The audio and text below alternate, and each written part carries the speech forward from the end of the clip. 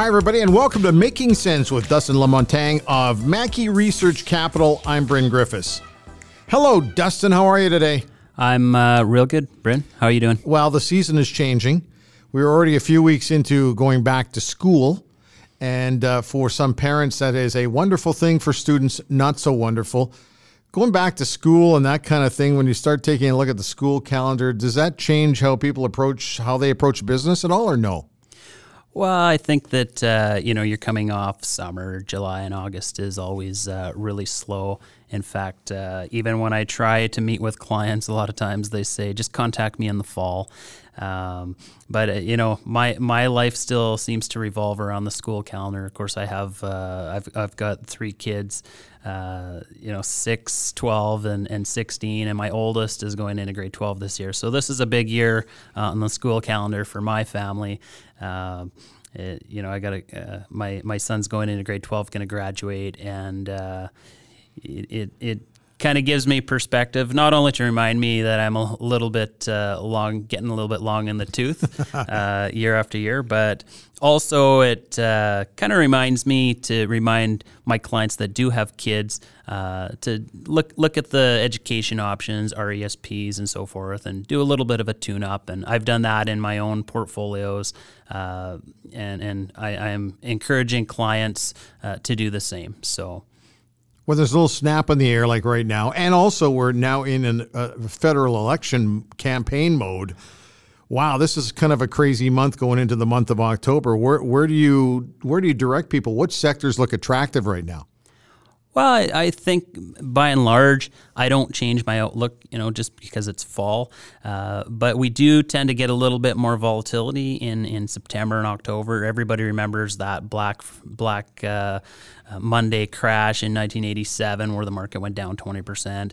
I think there's some curbs in the markets now that prevent that sort of a catastrophic drop.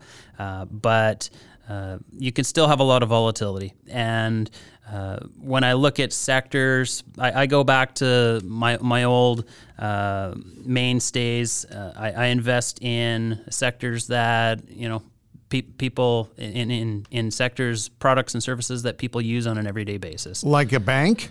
Bank is a good one. I spent 15 years working in the banking system, and I can tell you that they make pretty good profits. So I won't have a client that doesn't have a good percentage in financial stocks, telecoms, pipelines. I'm starting to look at a sector that's a little more defensive in nature, and that's gold stocks. The price of gold has gone up to an all-time high in Canadian dollar terms. It's around $2,000 an ounce, and gold tends to be very defensive. So as we get longer into this bull market, we're approaching almost the 10-year mark now that stocks have been rising.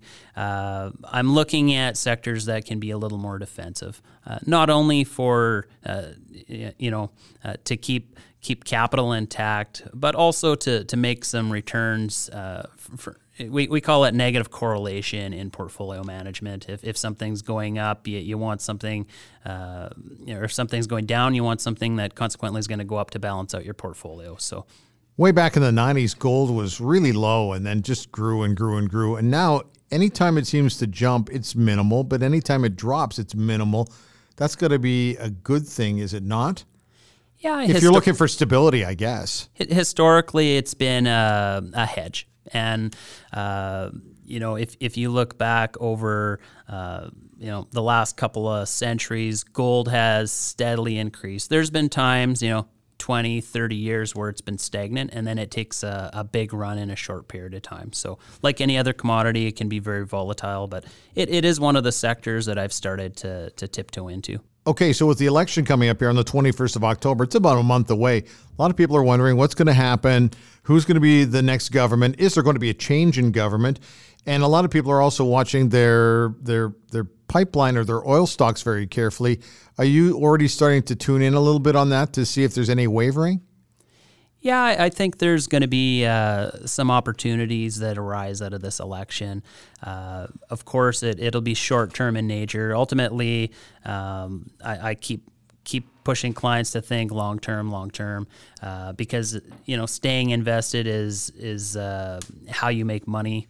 At the end of the day, company share prices are determined by not only what's going on in the short term, but their profit potential going forward. So I like to invest in sectors that pay dividends, and I'm not going to change my tact. There'll be some tweaks here and there, but ultimately, whoever wins that federal election will not determine ultimately how we're investing long term.